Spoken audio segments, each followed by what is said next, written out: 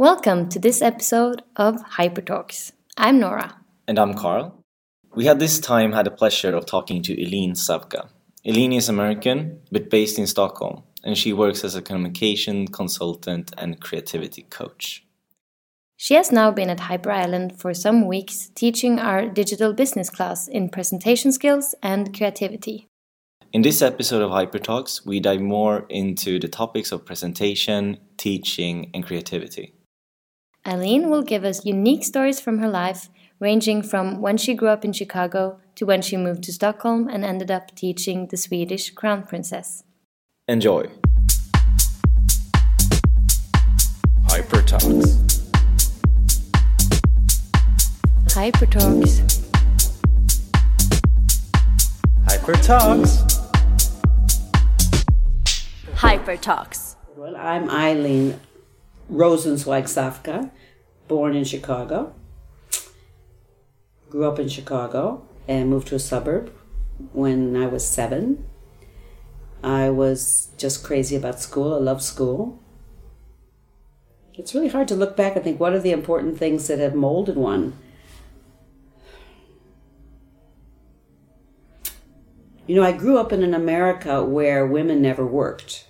Middle class, upper middle class, lower middle class, they didn't work. So the idea why I wanted to be such a good student, I can sort of wonder. I think it was the question of, you thought if you were a good student, your parents would be even happier than they were. I really enjoyed school. And the idea is that after you graduate from high school, that you would go on to college and get an education, and then you would get married and live happily ever after. That was the picture of the world at that time, which of course isn't the America from today. So it is quite interesting when you look back on having had a life of so many interesting different careers, and that was never the intention. It just unfolded like that. And that's what's amazing, and my peers as well. Everybody ended up working with interesting things. When we knew each other in high school, we just were educating ourselves for the housewife sort of life period.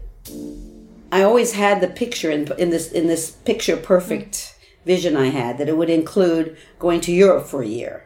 You get an education, so you've got, you're an educated person. Then I would go to Europe for a summer, and then I would come back and maybe work a year, maybe not, and then it was this happily ever after, the green pastures, And I just had finished, when I graduated, from the University of Wisconsin, I had a Bachelor of Science degree in education. And then I had a degree in English and history, and a teaching certificate for English and history.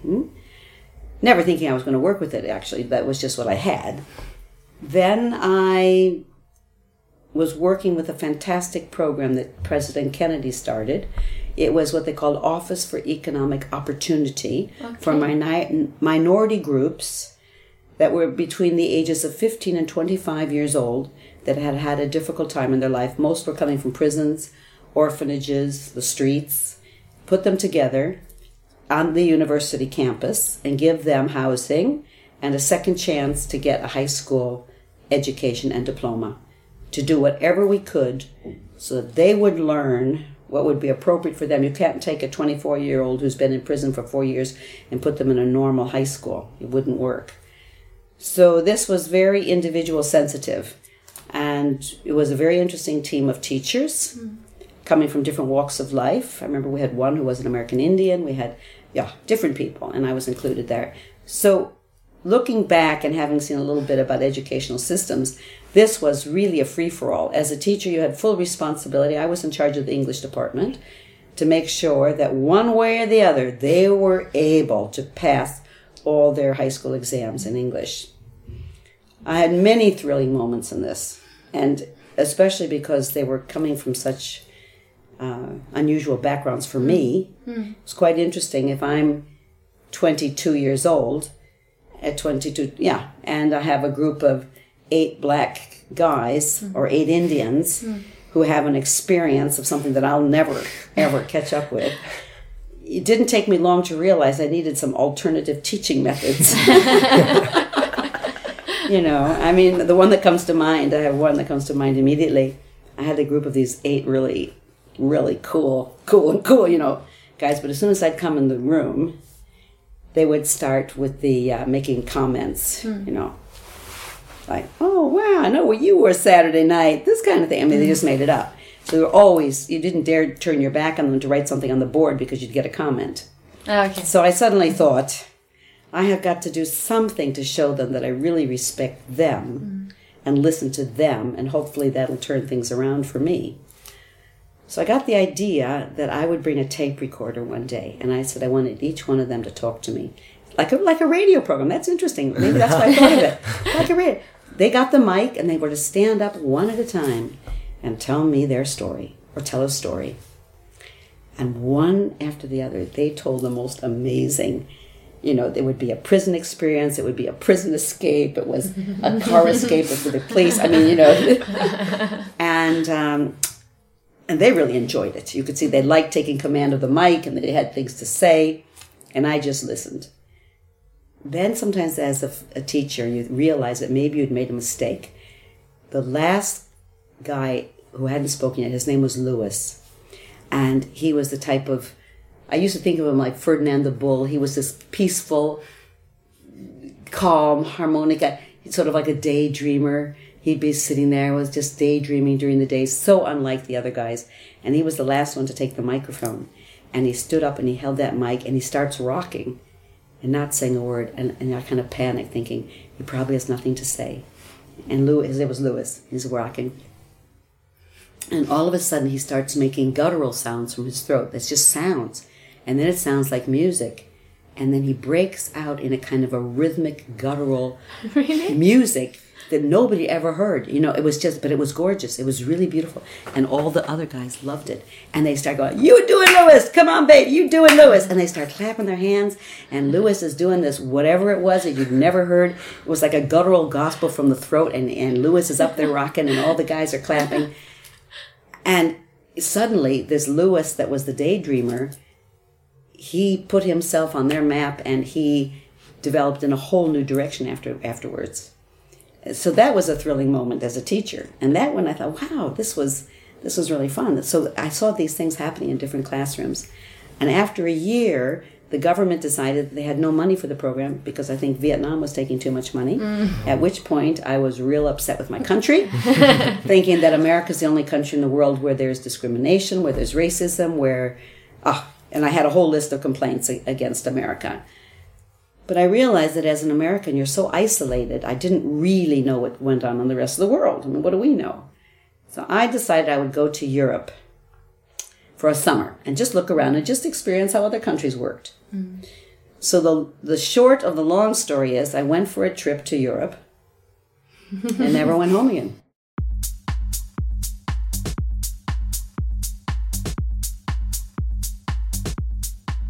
Hypertone. I ended up in Sweden because I came as a tourist, met some people that had a flat that they were renting out for $12 a month that looked like a $12, 60 crowns a month. I met a couple, and they told me that they had a flat they rented out secondhand, and it was in Gothenburg, in Haga, which was and in these days they didn't have, in these flats, I'd never seen anything like it. No indoor plumbing. You had just cold running water in a hole in the kitchen wall. Whoa. Toilets were outhouses. They had no shower. You only had kakelun, the furnaces, and nothing else. And, of course, this was a beautiful day in September. I thought, isn't that fun? And I lived there for 2.5 years. Really? Yeah. Which was a culture shock all the way. Adaptable. Yeah, adaptable. And then I went to the laundromat one of the first days and met some Americans. I usually avoided Americans when I traveled because you wanted to meet people from countries. But they told me that they had a friend who was an American who walked off of a job. And they needed an American who had different studies from the university, and I had those.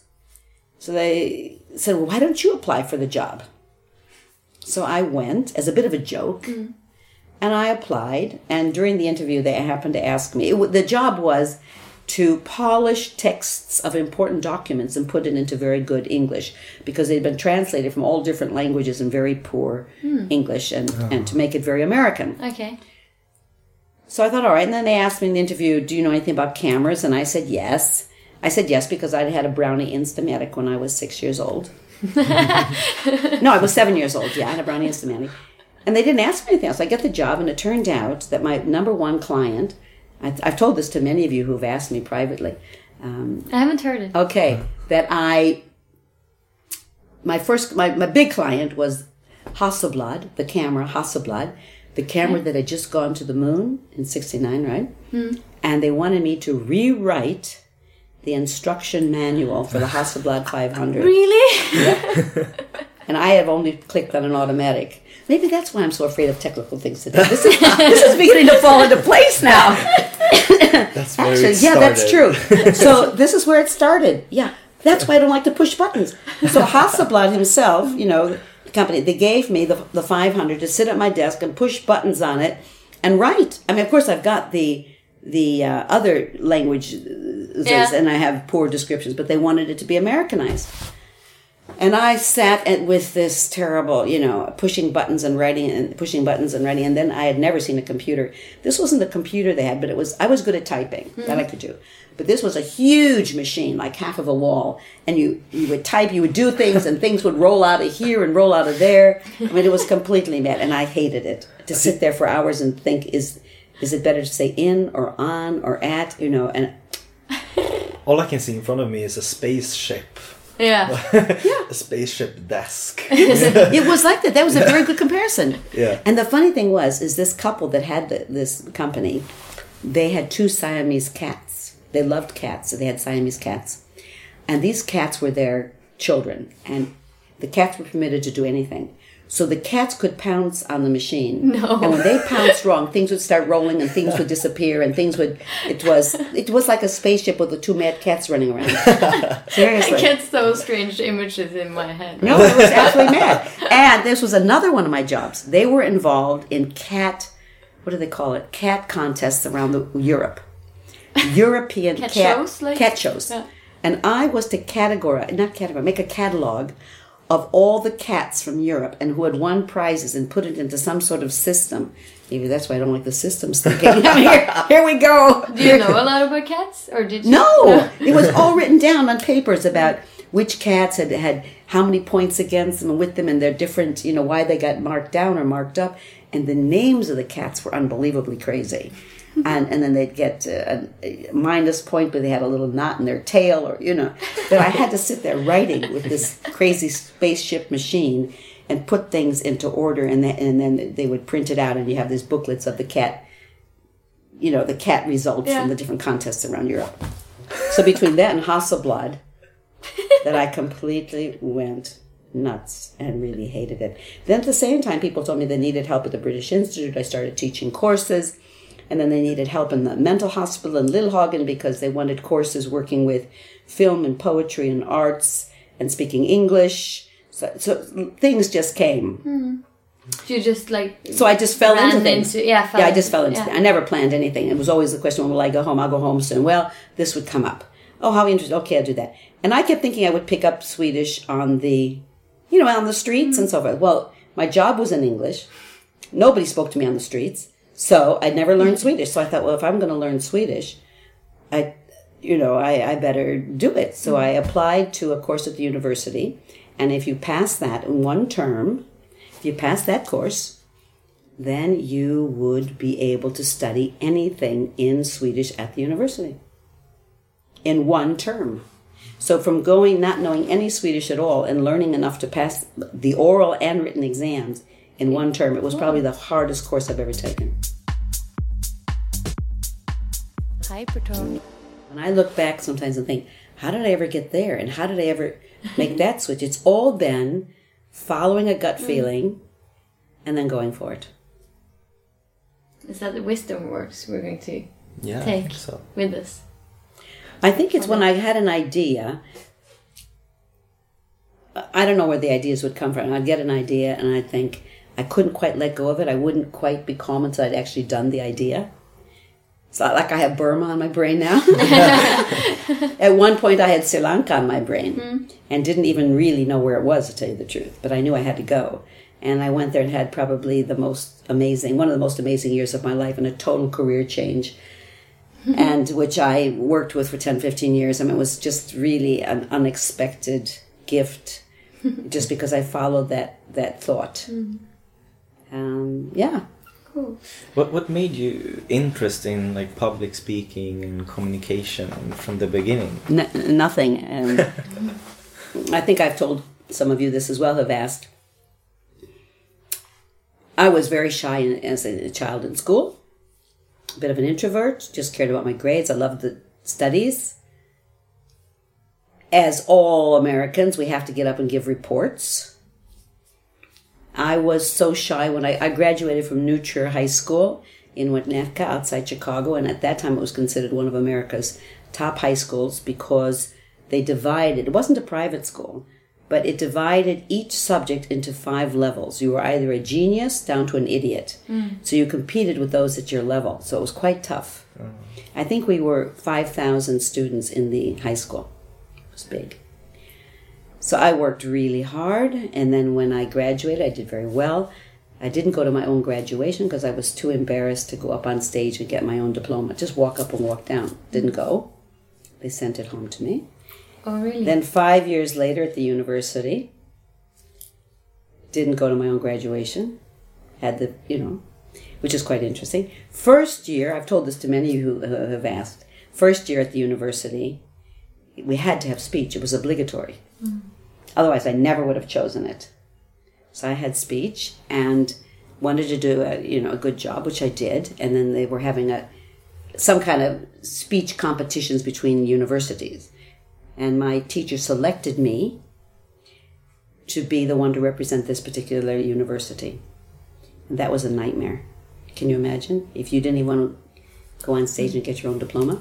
Yeah. So, and I think many of you have asked this, how did I end up? Right? Yeah. The fear of first I wasn't competitive with anything except myself anyway. Yeah. And the only thing I ever wanted to back out of in school was when we had sports days, when you had to do the running events and high jumping and long jumping with your parents watching in the whole school.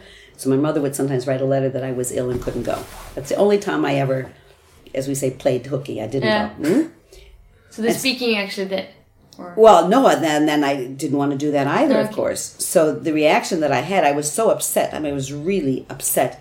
I worked myself up. I couldn't sleep nights. I remember I was just worrying how they were going to send me around the country to compete in giving speeches.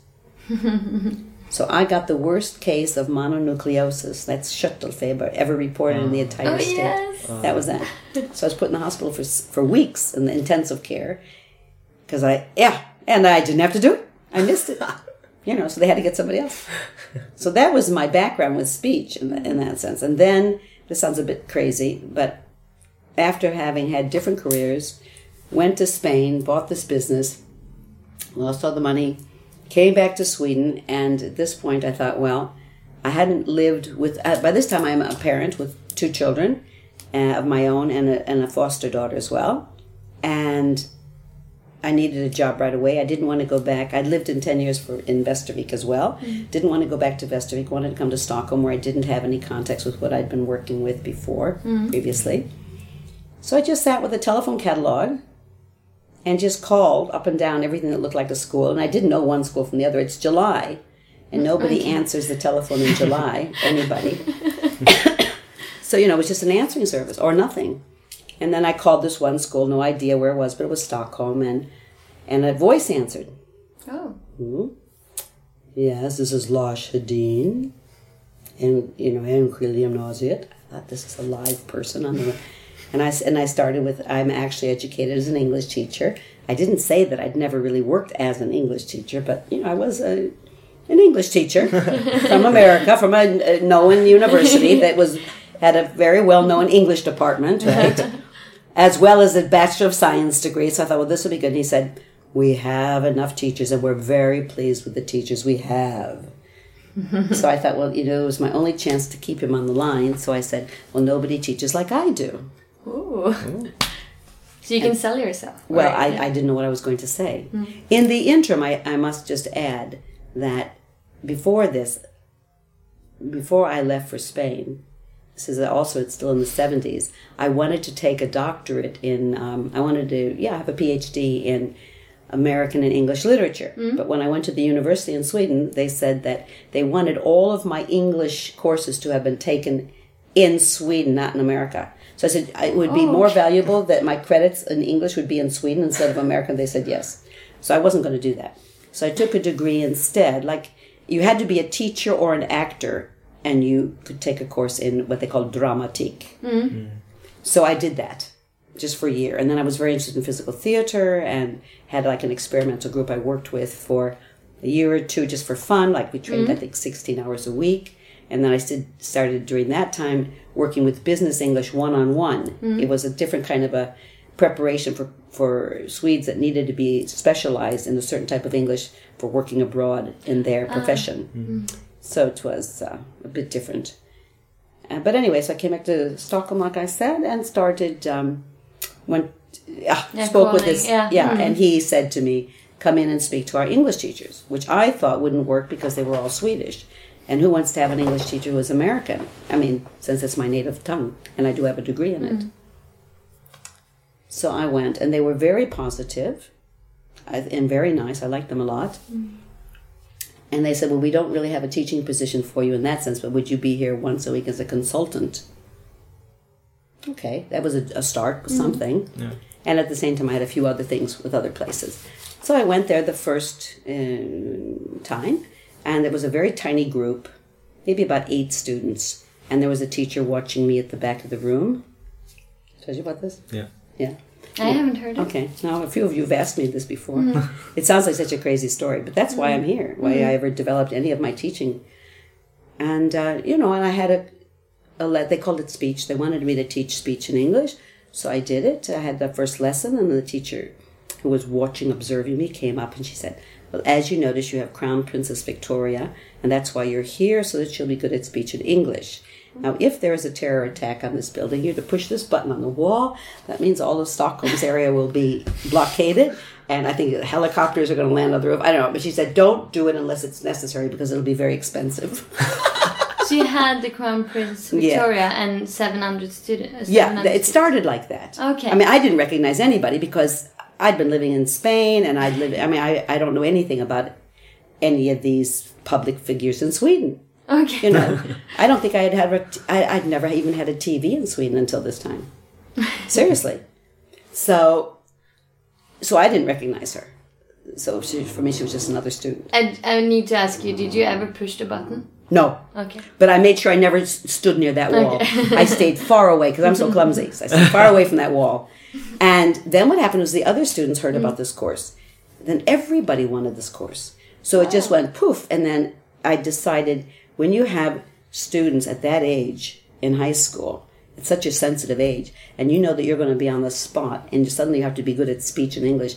I asked the principal, please, I don't want this to be called speech. I want it to be called creative communication, which begins with knowing who you are, daring to be who you are, and able to do it in a personal and a professional way. That's how it started. So I started to think, what do these students need? And mostly it's just to believe in themselves. And I was given free reins to create whatever I wanted. And then they wanted me to eventually have all the students in the school once a week. It was 26 groups of different students every week, and no books. The only rules in my classrooms were you only speak English and you never laugh at anybody. You only laugh with them. And then I just was able to actually play myself and find, what could I do? Because I didn't know. I had had my experience with the drama, which was all about just being creative. I was an English teacher, even though I hadn't really worked in a school. And I had done a lot of other different things. So we did all sorts of things together where we only spoke English, and then, of course, also enhanced their English, because I said, I don't care about the grammar, I don't care about the pronunciation. I care about, did you get your point across? Do we remember you? Do we remember what you wanted to say? Did we understand it the way you wanted? And we did amazing things together. I took them on trips. We did silent retreats in the country. We did everything from meditation to yoga to nightclubs at night and wrote about it to, So you would say that you have sort of shaped your way of teaching throughout the years. Yeah, and through that at this high school. And then what happened was somebody said, "Oh, you should be doing things in the corporate world with this."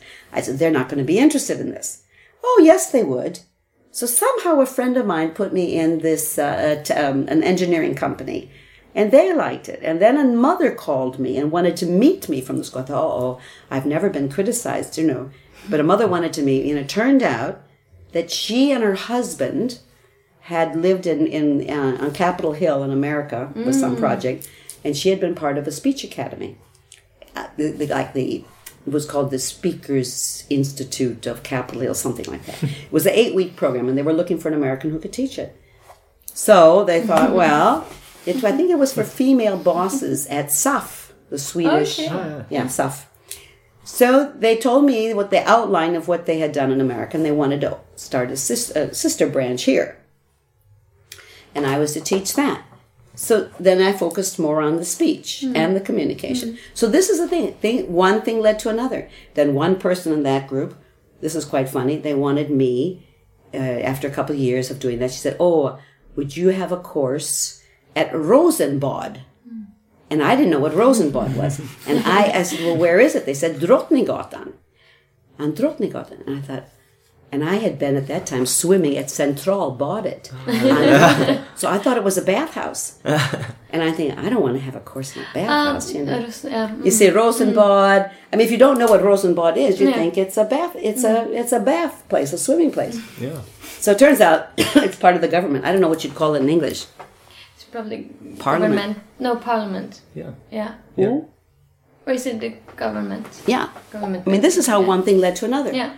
So I go there, and they wanted me to have a course for the Parliament, and how, together with Jan Larsson, who was the Prime Minister, Göran Persson's press secretary.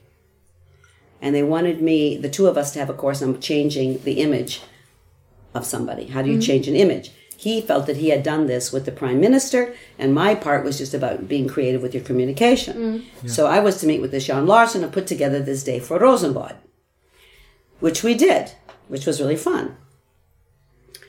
Then at the end of that, Jan Larsson said to me, "I think you should have a ramavtal with UD." Well, I had no idea what ramavtal was. I didn't know what UD was. So he gives me a name and a contact. And then I contacted them. I mean, this is how, and I've never needed a whip. I've never had anything. I didn't even have a business card. So he sends me off to UD. So I have this course with them, and that was really interesting. And he said, "Don't think that you can win them over because they're not an easy bunch." And that went really well. Yeah, so they were an easy bunch, or? Well, I didn't have a hard time with them, Okay, no. There were about 50, 60 of them, yeah. No, it was okay. It was good. Yeah, I was thinking of leading you in the direction we talked about, because now we've been here and we've done presentation skills and done a lot of different things. And many of those things are based on neuro... Linguistic programming. Yes. Or you're not... Yeah. Actually, not the ones to do with presentations directly, no. From neuro-linguistic programming, I'd also had a very clear idea about body language, having been interested in mime and physical theater. Let me just try and think now. It's hard to think back how it all fell into place. I think with the NLP, what I realized was the percentage of our attention that is in the nonverbal communication. That it is such a huge part of what people are, how they're assessing you, or consciously or subconsciously. I also realized the power of the subconscious. I realized that people think that they're making their decisions from a very, logical point of view, when often it's very much a gut feeling, and the gut feeling is very much all the impressions that are being stored in your brain that you're not even aware of. That I got from the NLP. Also how different brains work on different gears in terms of their priority of being visual, auditive, kinesthetic, as we talked about. Yes. Yeah. Word power. I was aware of word power as an English major, but not in terms of us coding our world according to our senses, and how powerful that is when it's used in the right way. And then, of course, being interested in speech, looking at looking at all the famous speeches. What are the things that really drive people home, both in the written word and actually looking at them? So I had also many experiences with that when things just worked. And I could see that using the correct grammar had very little to do with the power and the impression of the speech. It was very much the nonverbal communication. It was word choices that really hit home for different people. So NLP, is that, what is it? If you can explain it like in 2 sentences. Oh, that's very true. There's so many aspects of it. Oh. It was developed by 2 men, one Grinder and Bandler, and they were coming from a background of computers, actually, I think in California. And they wondered why some people are so successful and others aren't. So they started what they call modeling of people, living or not, and looking at what were their basic beliefs, what were their belief systems, and how did they make strategies for living according to their... You have beliefs, and from that you get your values, and from your values you make strategies for living. So they would study people like everybody from Walt Disney to Leonardo da Vinci, I mean, all these people, and trying to figure out what pushed them, and how did they excel according to their basic beliefs. And how can you sort of understand that? A lot of the things we did in class, this idea of building rapport, that is NLP for me. There are other aspects of NLP that I do not like and will not work with.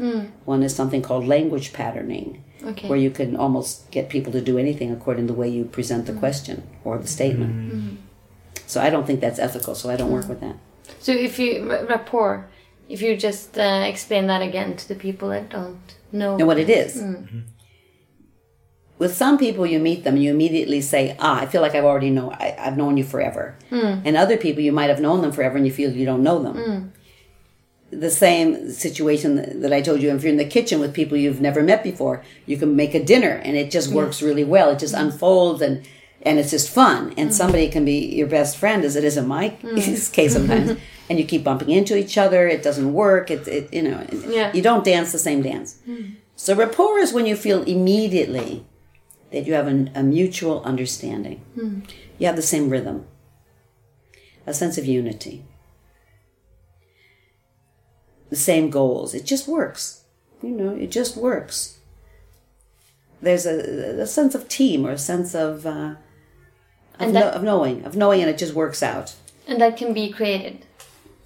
Or it can be created. Yeah. Yes. If you, I don't think you need to worry about it as long as things are working. But when you're in a situation and the communication isn't working, then it's time to look at what are the types of body languages that person uses. What is the level of their voice? What sort of word choices do they use? And if you can, put yourself in so that they don't feel that talking to you is like talking to somebody who's very different from themselves. Somebody who's very calm when they're speaking. If you're jumping all over the place, they probably will not open that door to communication with you. And somebody who's very energetic, So in other words, you tend to move towards people that are very similar to you. In the long run, it's kind of a pity because often we learn most from those that are least like us.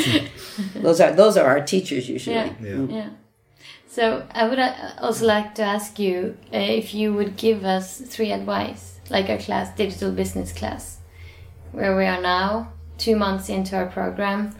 3 advices that are, life advices, not career or anything, but what should we do? In life in general. Yeah. Never underestimate the power of a gut feeling.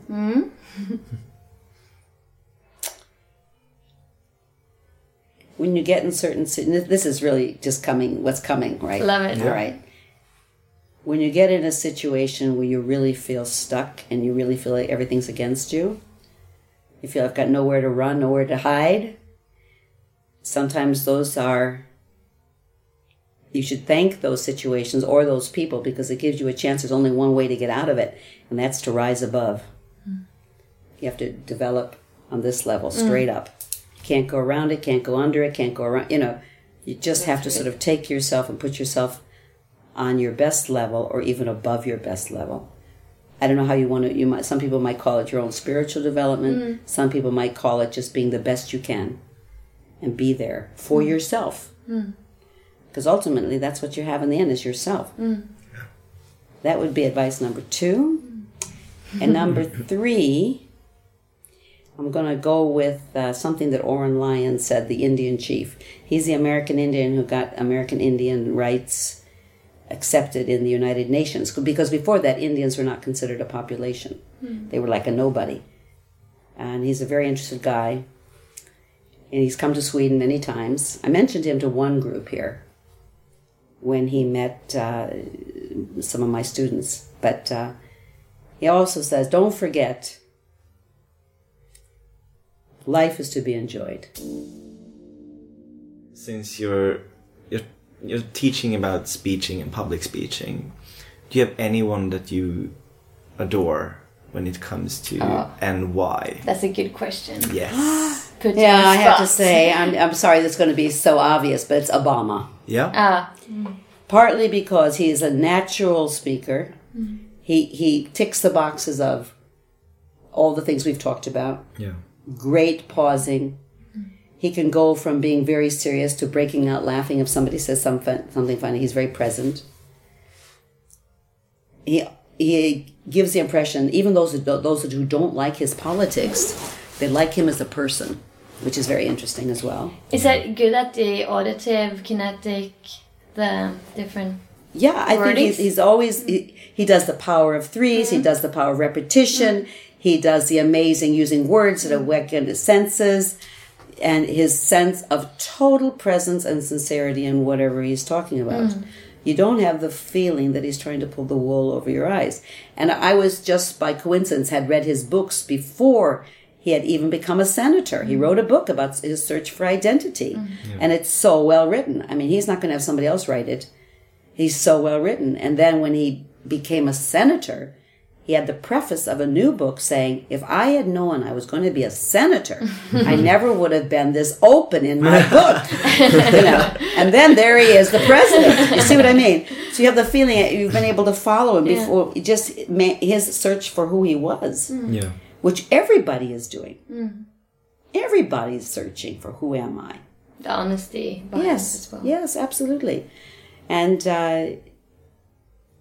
I had a real experience. I think the speech that he gave that was the most thrilling for me was actually, I went to the movies last year on my own, and I went to see the movie Selma, which is the story of the blacks and Martin Luther King's marching over in Selma, Alabama, the bridge for the blacks' rights to vote, which they had the legal possibility, but they at the voting polls they made it impossible. And when they had this march over the bridge, they were shot, many of them. So Selma was put on the map because of this terrible fight. And in the film, you have even Oprah Winfrey. And it's incredibly well done film. So I'm at the movies. I see this, which made an impression on me. My mother always volunteered in Chicago as a volunteer for improving the housing areas for the black areas. Is this a documentary? This is a documentary. No, it's they're actors in it, but it's a true story.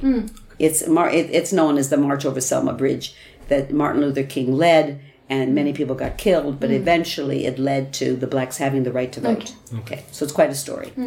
So I get home on my own, quite touched by the story. I put on CNN, which is another addiction, and then I'm listening to this, and what do I see right in front of me?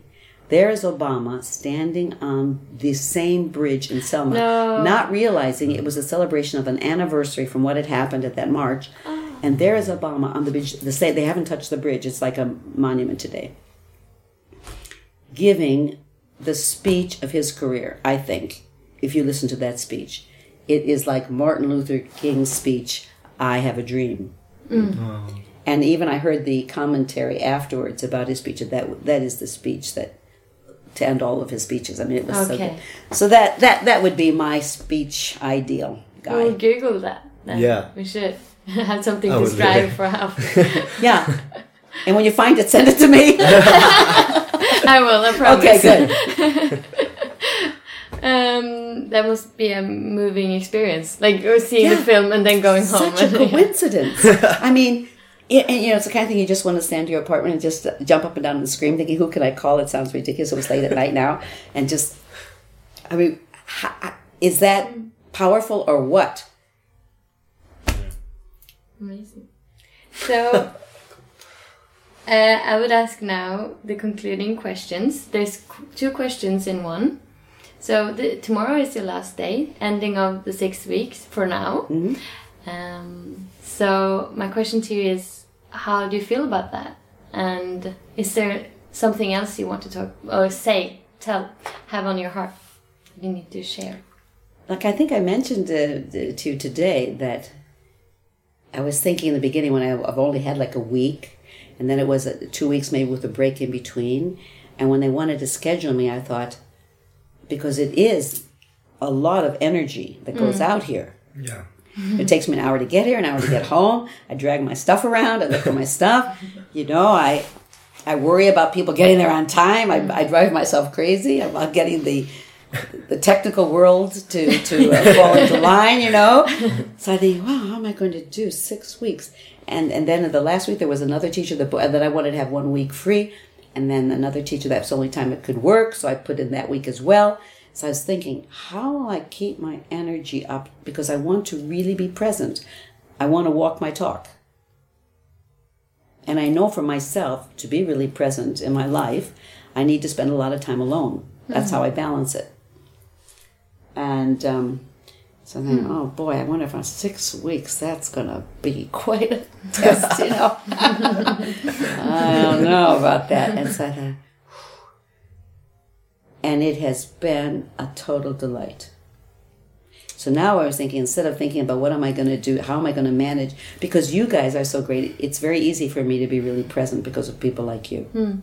You don't have to pretend or try to work at it. It just is easy. But it is true, I don't want to do anything in the evenings because I just need this. So when I went to this fantastic exhibition, which was mind-blowing, I thought, Wednesday. I'm not going to have enough alone time just to balance before I get here. But I feel the same actually. When you get home, you're exhausted because you are around so many good people all the time. So much energy. Yeah, really. And for me as well. And to sort of recharge and be in that space and look forward to the next day. So now I'm thinking, instead of thinking, how am I going to last? I'm thinking, how am I going to cope when I'm not here? So it's a bit of a switch. I hadn't expected that. But you're always welcome here. Oh, thank you. Thank you. Have a fika. Yeah. Yes. You have to let me know when things are happening. That's what you have to do. Of course. And anyway, I'm soon going to be the dorm mom. Yes, of course. We need to. I think we've created a concept here, or you created a concept. Yeah, absolutely. We'll fundraise it. Yeah. Or something. We'll try it. Yeah. Get money. Get money. We it doesn't have to be a new building. Just get an old building and a real wreck. And you guys will redo it. I mean, look at what you could do in just 3 weeks. Yeah. To get some months and put together an old building and we move in. Yeah. It would be fun. It would be really fun. And we have a lot of people that are perhaps going to be, volunteering as well. So Yeah, volunteers, and we'll have all sorts of talk shops and for ourselves and issues. And I have a couple of what I think are really big world projects that I just think that you at Hyper Island would be the people to really make those changes. I mean, I think they're borderline impossible, but I think it seems like here nothing is impossible. So just you wait what we're going to do once we get into this project. And now we've taped it as well. So thank you so much. I'm Nora. We have Carl. And I'm Eileen. And this is the Hyper Talks podcast of Digital Business Program 2016. And we're all checking out. Check out. Check out. Hyper Talk.